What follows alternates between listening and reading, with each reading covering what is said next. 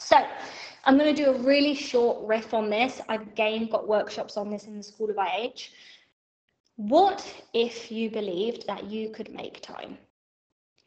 Okay, let me go back a step.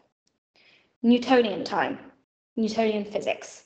Newtonian time tells us time is always the same. An hour is an hour, 2 hours is 2 hours. It's perfectly measured slots, right? Einstein, who coined the theory of relativity, realized that time depends on who is perceiving it. Okay? Einstein was a very spiritual man.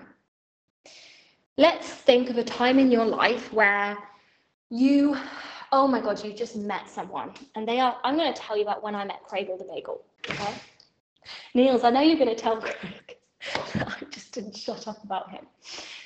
When I met Craigle the Bagel, we still are besotted, but we were in kind of initiation couple besotted mode.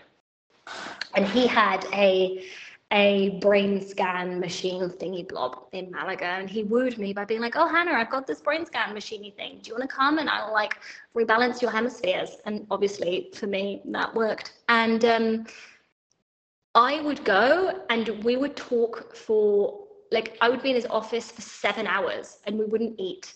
And the brain scan is like 30 minutes, you know, and it would feel like 5 seconds because we were in love and we were excited and we were just like, it was just like the best thing, right? It was just this incredible chemistry and we were so excited. So, you know, coming back to Einstein time,